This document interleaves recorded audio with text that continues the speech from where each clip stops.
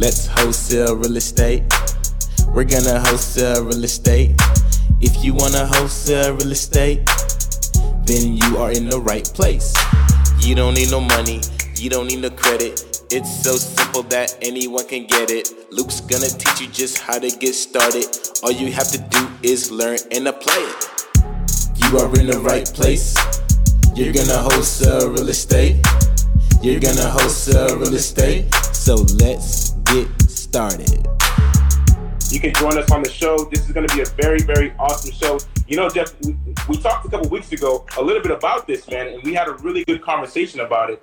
And it's going to be very valuable on this show today. So, again, thank you for that, for coming on here and being willing to share that. Hey, no problem, man. Thanks for the opportunity. Greatly appreciate it. So Awesome, man. So, everybody, this is Jeff Helm. He is crushing it in Michigan. Him and his team is crushing it wholesaling real estate in Michigan. And we're going to talk on this show. We're going to be talking about how to grow your wholesaling business. So this is definitely the guy you want to listen to when it comes to building a team. So, Jeff, I'm going to let you introduce yourself. So you want to tell everybody who you are? All right, cool. Yeah, Jeff Helm. I'm in the Metro Detroit area. So I've been a real estate investor for about 6 years. Quit my full-time job about 1.5 years ago. So I do wholesaling, fix and flips, buy and hold investing full-time, do a lot of creative stuff like land contracts and lease options. And I coach clients here in the local Metro Detroit area and a few around the country as well. So that's a quick background on me. Seemed like a lot of us, I read Rich Dad Poor Dad and got interested into building passive income, right? Assets that produce money rather than taking money out of our wallets each month to put money into our wallets. And so I bought my first rental property off of a wholesaler. And I thought that was, so I didn't know really what that meant at the time.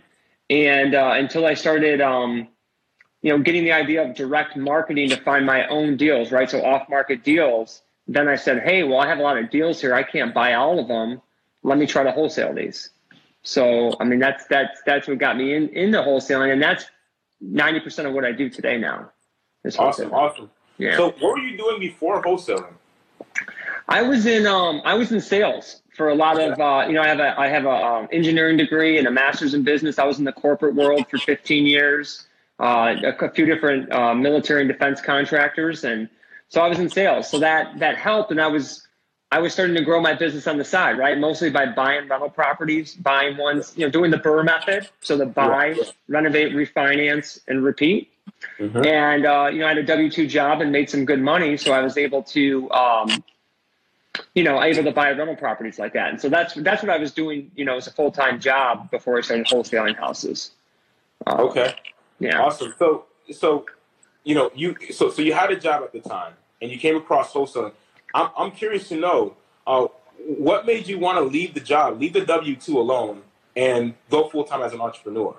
Yeah, great question. I mean, I always had the desire to do my own business on the side. So I always kind of had that passion for doing something, even though I was in the corporate environment and all those types of things. And when it came to real estate investing, and this is really, really important, it was like a hobby for me at the time, right? Yeah, I was wholesaling some houses, I'd pick up a property and land contract, whatever. I was handwriting yellow letters, 25 a day. That's what I would do, 125 a week. When I felt like it, I wasn't consistent every single week like that. And I was doing some deals, but I said, you know what it really came down to, man? I made 6 figures. I was making $129,000 a year. I had a family of 5, and I felt broke. I hate to say that. Every month, I was bringing home $7,000 a month, and we spent $8,000 a month. And so when I really said, man, I can make 10 grand doing one house. That's more than what my paycheck is. If I just cut that umbilical cord to cut that paycheck and do this full time, dude. It's going to be way more money for me. So that's why I chose to do it also. I mean, money was a determining factor for sure. Awesome. So can you tell us about your first deal? How was your experience with the first deal that you've done? Yeah. So my first wholesale deal was, I got to think back. It's been a little while. So my first deal that I wholesaled was a property I found with one of my yellow letters. Mm-hmm. And, this is a good story. This is actually a good story. And I marketed out the property. I had tons of interest. So for anybody that's doing wholesaling, if you have a ton of interest on a property, hold like an open house. So I held an open house, a 2-hour event, because it was hard to get into this house. The sellers didn't know I was wholesaling it. And I told them I was going to have my investors come inspect the property. And so they were actually there. And I paraded 20 cash buyer investors through the property, right? And I think I got 3 or 4 offers that day. Yeah. Was that? Tell me, was that tough to manage with 20 people at the property? Yeah, they were all over the place. Yeah, it was too many. It really was too many. That's for sure. So, but that was a good problem to have, honestly. And so I think I got 3 or 4 offers from that. I went with the guy that I had. At that time I didn't know anybody, right? I didn't really know these cash buyers. So I selected this one offer. It was the highest offer. Okay. And literally, so we're moving through closing. Everything was fine. I swear to you, the day before closing, he backed out. And I didn't collect a non-refundable deposit. I didn't know that then. And there was an agent involved from the agent side. And because even though she wasn't getting a commission, she was a good family friend, helping these are elderly people. And so she got really, really ticked off, and she actually called her broker from Keller Williams, and her broker called me. And her broker was Wendy Patton. And I don't know if that name rings a bell, but Wendy Patton's well-known lease option guru from back in the day in real estate investing. So I'm like, shoot, I'm getting a call from Wendy Patton. This is kind of cool. I've made it, Yeah. And she's like, well, I know the guy that you assigned it to. He's a good guy. Why is he backing out? And I'm like, I don't know. I guess he doesn't have the money all of a sudden, right? So then I was able to assign it to somebody else. Like, long story short, I was able to get it closed. But I built a relationship, by the way, with Wendy Patton, which has she's helped mentor me and help grow my business. And we ended up closing that deal a week later. So it was kind of scary there for a second, but obviously I pushed through and still got it closed. So that was my first wholesale deal. Awesome. How much did you make on that deal? I think I made $6,600. Okay. Awesome. Yeah. So you made what you'd make in 1 month through a wholesale deal on your first deal. Exactly. Awesome. And yeah. So obviously from then, you didn't stop, you kept going, and you started building momentum. So what got you into wanting to build a team? How did you get to that scaling point in your business? Sure. That's a good point. At the point of, I wanted to get really consistent with the marketing. So I started automating and delegating the marketing. And then that way it wasn't about me, and it wasn't up to me whether the marketing got done. Leads were consistently coming in. So I had tons of leads to work. And the other thing I said to myself is every lead is going to get followed up on every 30 days. So if you think about that, if you're getting 50 leads every single month, I got 50, 100, 150. I start getting really, really busy because I'm following up with, 95% of those leads. There's some that fall out, right? Yeah. But and at that point, I just got so busy. And what I was finding is I was trying to disposition these deals and still try to talk to sellers and make appointments and make offers.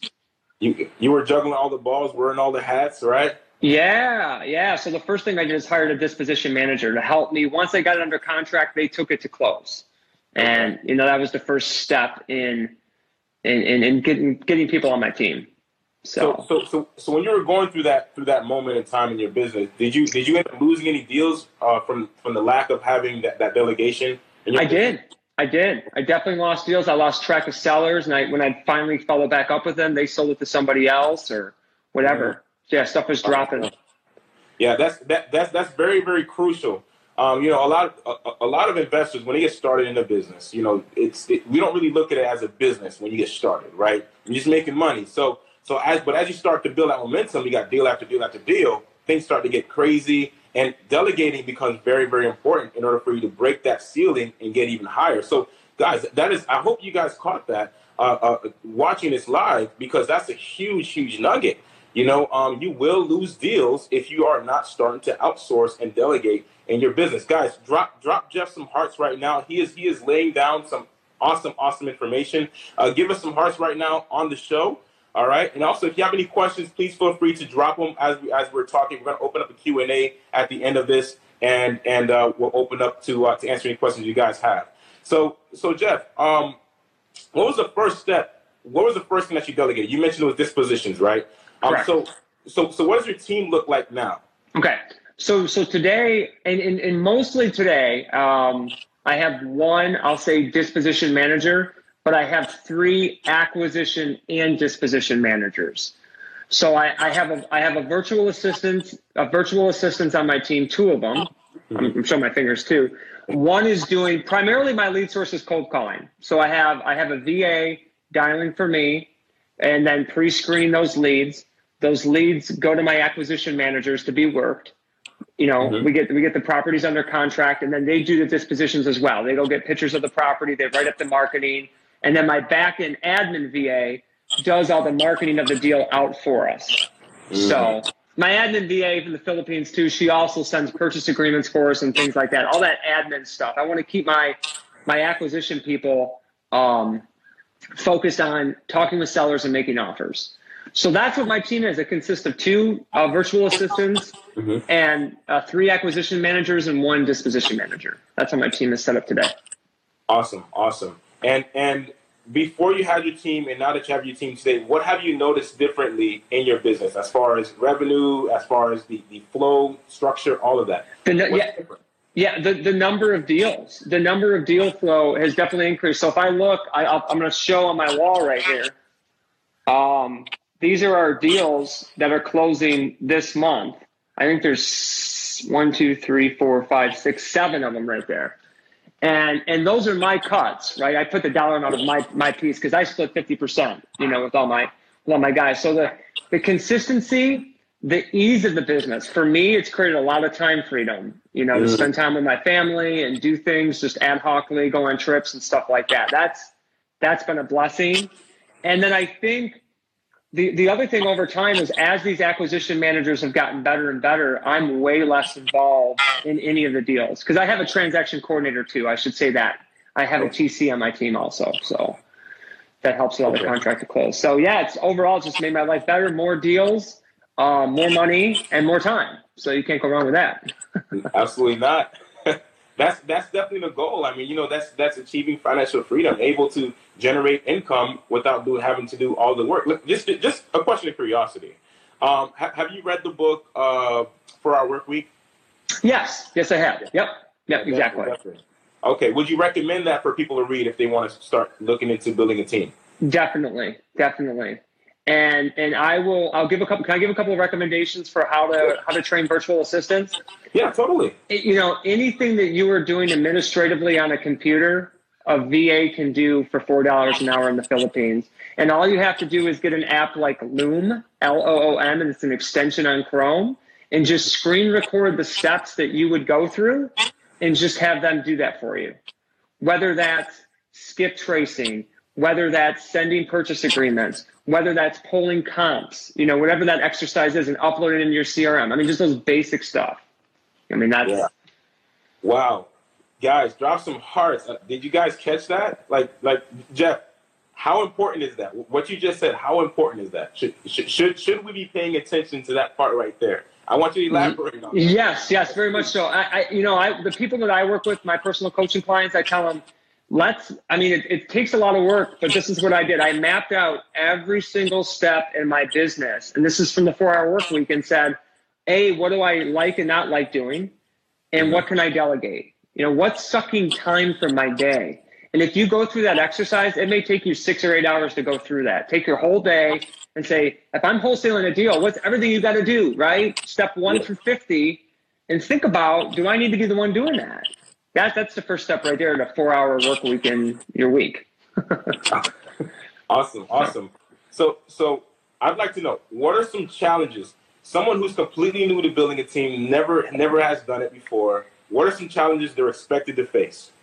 You're going to get lots of questions from so some of the challenges are when I hire somebody new onto my team, they're going to be so unsure of themselves. And so you got to constantly work with them to make sure that they're confident in the numbers that they're running, because they're going to ask me all the time, hey, double check my numbers. So you just have to expect that. Okay, that's a challenge that you're going to have to expect. And 2, are they willing to work for commission only? And what I mean by that is, are they understanding that it may take 6 months to close a deal? I mean, I'm saying with a lead. I'm not saying because we have lots of leads coming in, but that particular lead may not close for 6 months. You may have to touch them 7 or 8 times to get a deal to convert, and just setting their expectations. I think a lot of people come into wholesaling and think it's like a get rich quick scheme type of thing, and it's not. It requires lots of work. So that's a huge misconception, right? Yeah, and so I have a lot of people that fall out because they think I didn't get a deal in 30 or 60 days, and this isn't going to work for me, And so that could be a challenge, finding the right. So I like to find real estate agents that are hungry. I like to find people that are in sales, car sales, mortgage brokers, insurance brokers. Anybody that's doing commission-only work already is probably going to be the best person for your team. Okay. So why 50% of a deal? I mean, that's a huge part of that deal. It is. Why 50? Because they're doing all the work and I'm doing none. And then I'll tell you what, it keeps them on my team. It keeps them on my team. So if it's costing me, the way I work cold calling leads, I get leads at $6 to $8 per lead, $120 per deal. If we're doing $10,000 assignments and I'm getting 5, so I split 50% less, $300 transaction coordination. I keep that part of it. But so if I'm doing that, they're going to stay happy. If I'm only giving them 10 or 15 or 20%, it's not big enough chunks for them to stay happy. That's how I feel about it. So that's why I pay 50%. Okay, makes total sense. Total sense. So has there ever been a time? I mean, I'm sure you didn't try it for the first time, and then magically your team came together. What were some challenges that you faced just building your team and getting all that down? Sure. So as far as I had to put together a training document in Google Docs and say, go through this training first. There's all kinds of training videos like this is how the CRM works. This is how the handoff goes from the marketing to you. This is the script that you're going to go through. This is, just that whole, again, it was documenting my process and then training them on that. And for me to do that over and over again on live meetups was really getting overwhelming. So I created a training document for them to do that. So that really, really helped. And I think I hired the wrong people initially. I think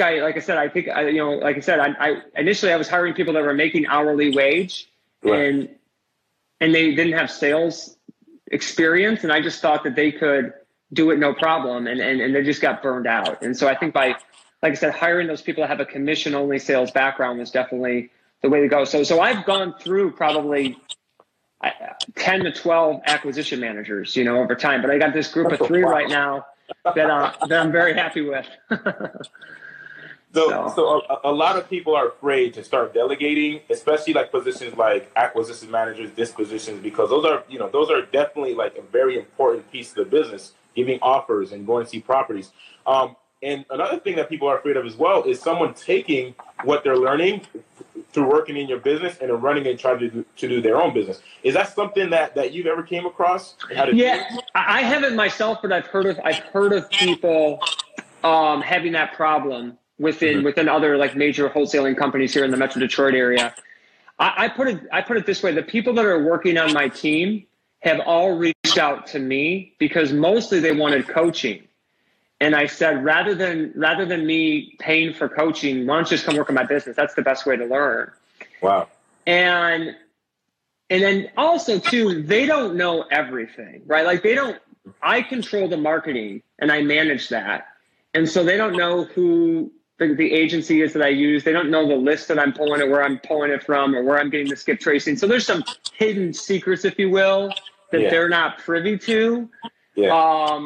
And then I think a lot of people there's so many people out there that, I hate to say this, but even though they want to be an entrepreneur, but they're more of an employee type of mindset where they just want to be told what to do. Mm-hmm. So if those are, so to me, I think those are the people that are going to be working on my business anyway. So for them to go off and do it themselves, they probably won't be able to. I hate to say that. It sounds bad, but. No, but it's 100% true though, I mean, that's the reality. A lot of people won't go out and take those steps. I mean, a few of them do, and then even if they try to do that, they don't have all the pieces together because there's a lot of moving parts. When you start to delegate things, in your business, you start to realize that there's there's even some other seats that you don't realize at first, right? Like, yes. For instance, when you start hiring VAs, you may want somebody, now you become a manager because you got to manage all of them now. So now and making sure they have activity. Right. Yeah. Right.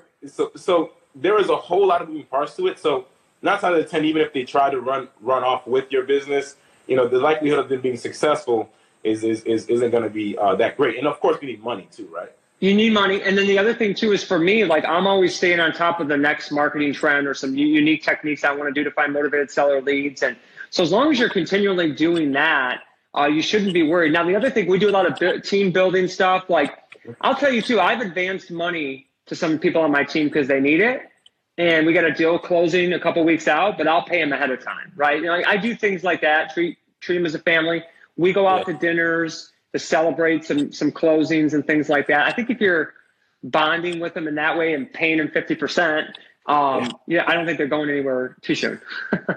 Awesome. So with that said, what should be a reason why anyone would want to get into building a team after doing their first wholesale deal?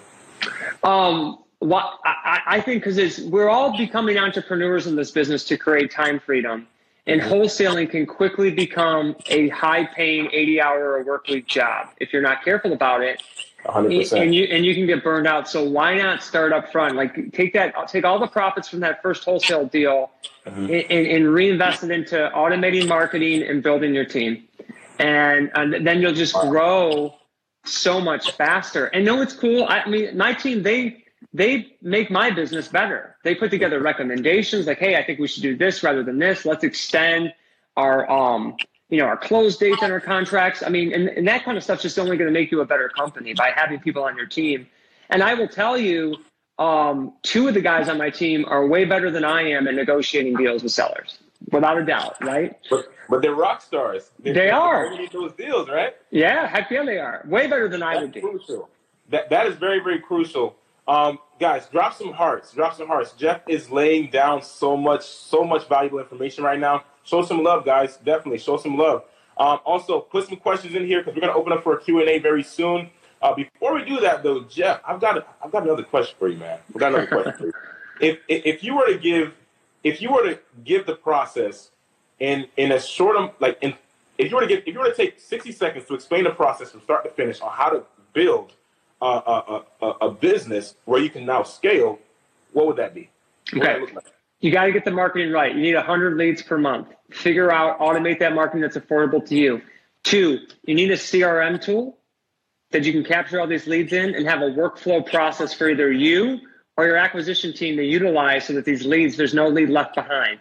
3, you need to understand multiple ways of getting these leads under contract, not just a mail offer, but maybe a lease option land contract or a buy and hold cash offer. Man, if you master those things, that's in 60 seconds. I mean, that's what you need in your business. That is sweet. This actually brings up another question. Do you do subject twos in your business by any chance? I do. Yeah, I haven't done a lot of them. It's harder to do those these days, but I've done 2 of them. We will do those. I will tell you, can I tell you something unique that we're doing in our business that I think not a lot of people are doing? Sure, yeah, totally, man. We are assigning deals to FHA buyers and conventional mortgage buyers. Yeah, now I will caveat, I'm doing this in Michigan. I am not a real estate attorney, so please check with your real estate attorney in your own area. But what we're doing now is we are signing deals to FHA buyers and buyers that are using conventional mortgages. And I don't know, I don't know if you use closing attorneys or title agency, title companies where you're at, but we use both. Do you? Okay, so title companies mostly, they only extend a title insurance policy at the value of the purchase agreement. So if I have a PA under contract for 60 and I assign it for 70, that buyer is actually only getting a title insurance policy at $60,000. The problem that banks, mortgage companies, they want a lender's policy at that $70,000.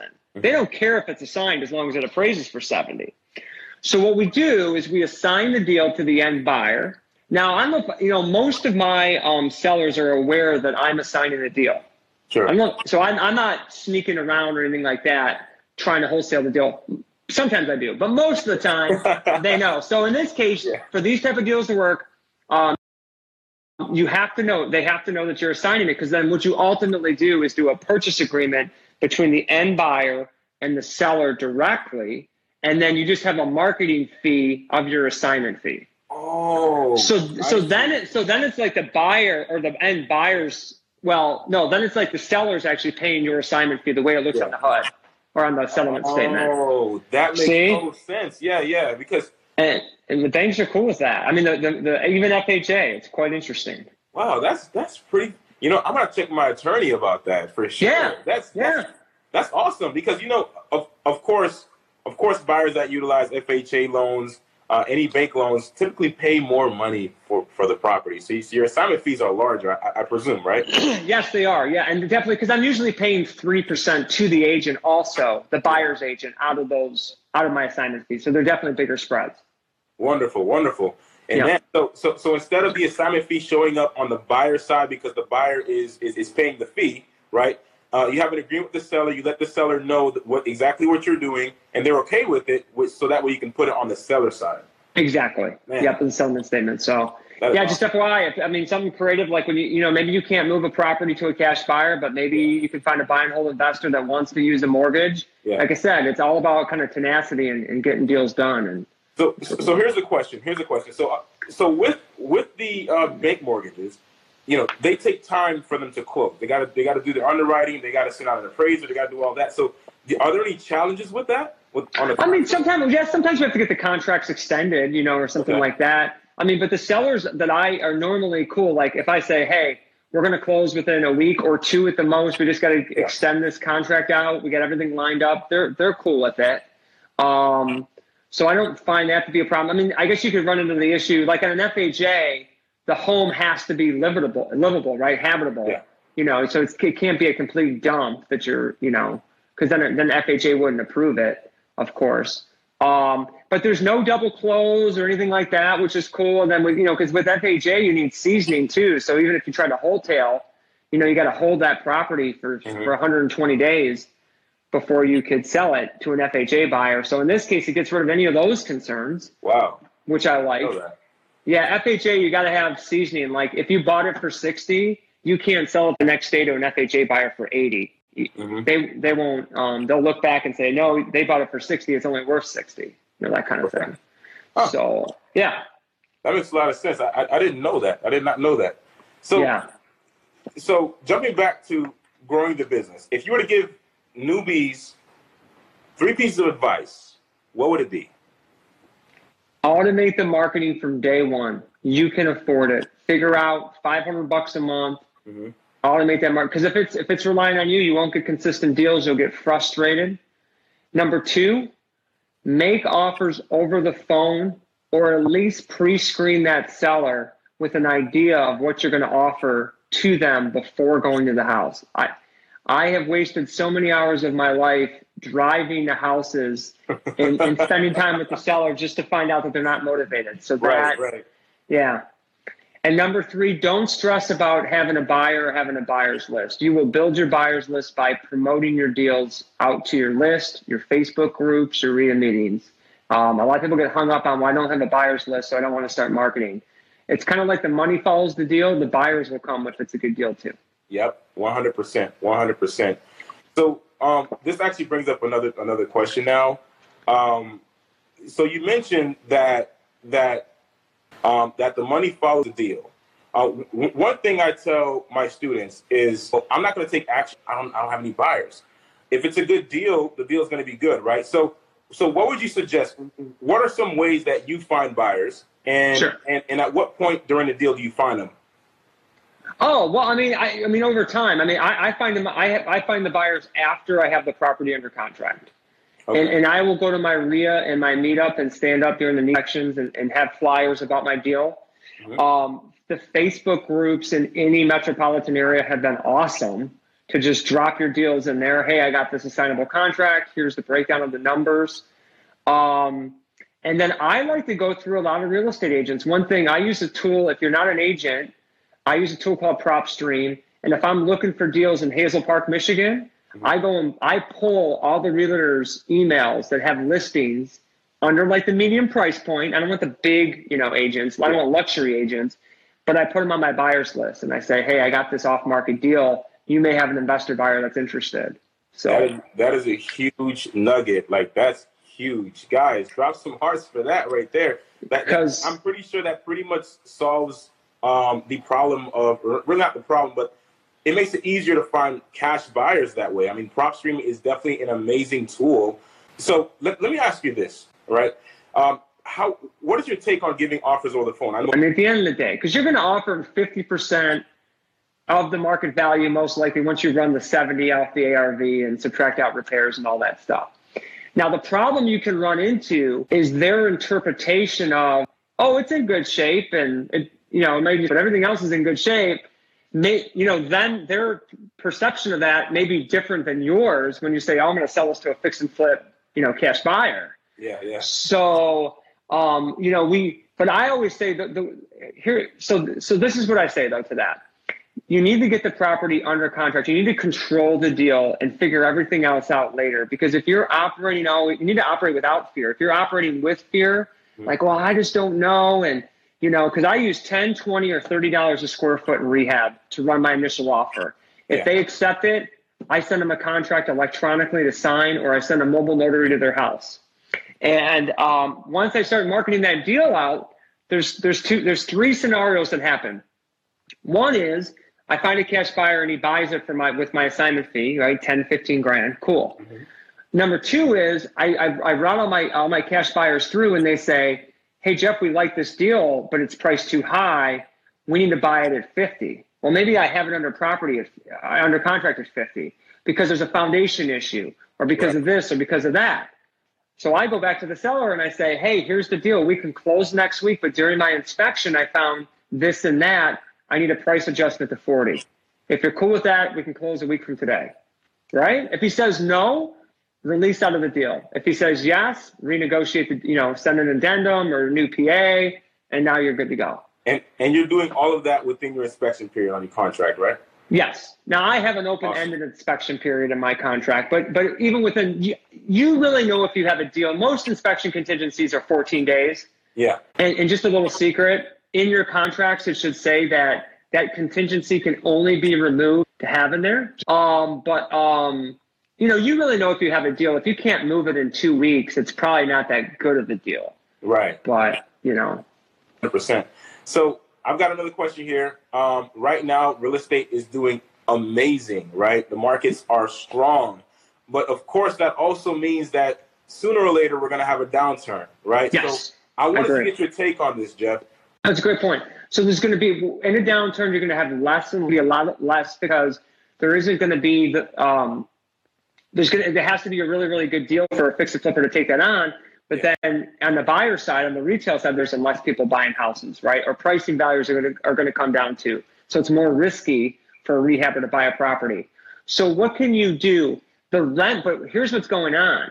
Rents continue to increase. The demand for rental properties continue to increase. So interview your buyer, because there's a lot of investor buyers internationally or out of state or in your local area that are buying rental properties. Find out what their buying criteria is, and then factor in your assignment fee and run cap rates or cash on cash or however they factor their buying criteria. And I think if you're not wholesaling to buy and hold investors, you need to find those buy and hold investors and start wholesaling to them, because that's going to be in a downturn, who's going to be buying your deals. Yeah. The other thing is you need to understand creative deal structures like subject twos, or can I do a lease with the option to buy? I'm doing one right now, just to give you, I don't want to go on forever and you tell me to stop, but I couldn't get a good enough equity position on this property to take it down myself or to sell it, to wholesale it. So I said, let me lease it from you with the option to buy. Okay. And what I'll turn around and do is lease that property for a year and then either sell it or release it for another year. So there's ways to create passive income now, because I was going to do a $300 a month spread. So I'm creating passive income with none of my own money. I'm controlling it with a lease with the option to buy. I can sell it for a 30, 40,000 markup, or I can keep running it out, right? So just those are the other tools that we got to put in our toolbox as wholesalers when we're direct marketing to do that kind of stuff. That's like guys, really, really catching this information, because what Jeff has just said is actually one of the ways you can build wealth in real estate without having to have all the capital. Now, I know we talked a little bit about subject twos, but subject twos is it's a little similar. Well, do you do seller finances by any chance as well? I do. Yeah. I do a lot of purchasing contract for deed or land contracts. A lot of my multifamilies I purchase, if you're looking at multi. And what's so cool about a land contract is you can wholesale them. You can sell that contract for 10 grand, 5, or whatever you can negotiate. It doesn't have to be offer that you can assign. And I'll tell you, if you can get a good cash flowing rental and on the land contract terms and sell that to a buy and hold investor, you could get a big markup, because they don't have to deal with banks. They don't have to buy it. Awesome. Yeah. So actually, I believe, Jeff, you actually have calculators to help you. Yeah, I have. I kind of call them. I do 2 different types of 3-option letter of intents. Mm-hmm. One would be an all cash offer with 2 different types of land contract offers, so seller financing. And then I also do a cash offer with 2 different types of lease options. A sandwich lease option where you're giving them a lower purchase price. You're more of like a 15% equity position, or a wholesale lease option where a sandwich lease option, you stay in the middle of the deal and you end up selling it on the back end. Whereas on a wholesale lease option, you just assign that contract to somebody that's actually going to live in the home and then buy that home, whatever those terms are. So yeah, those are 2 different calculators I use. Awesome. I'm trying to think, like, you can get them if you go to investwithjeff.co and contact me there, or jeff@investwithjeff.co. I will get those to whoever sends me a message, or on Instagram. Awesome. That was actually my next question. How can people connect with you? Exactly. Yeah. So like 2 different websites, or email me at jeff@investwithjeff.co. And that's it. Yeah, I guess that's how you can reach me. Let's wholesale real estate. We're gonna wholesale real estate. If you wanna wholesale real estate, then you are in the right place. Thank you for listening to School of Wholesale with your host, Luke Madeus. If you want more information, subscribe to this podcast, as well as follow on Instagram at Luke Madeus. LucMadeus. And if you have any questions, send me an email at flippinglegendary@gmail.com. That is flippinglegendary@gmail.com. Let's wholesale real estate. We're gonna wholesale real estate.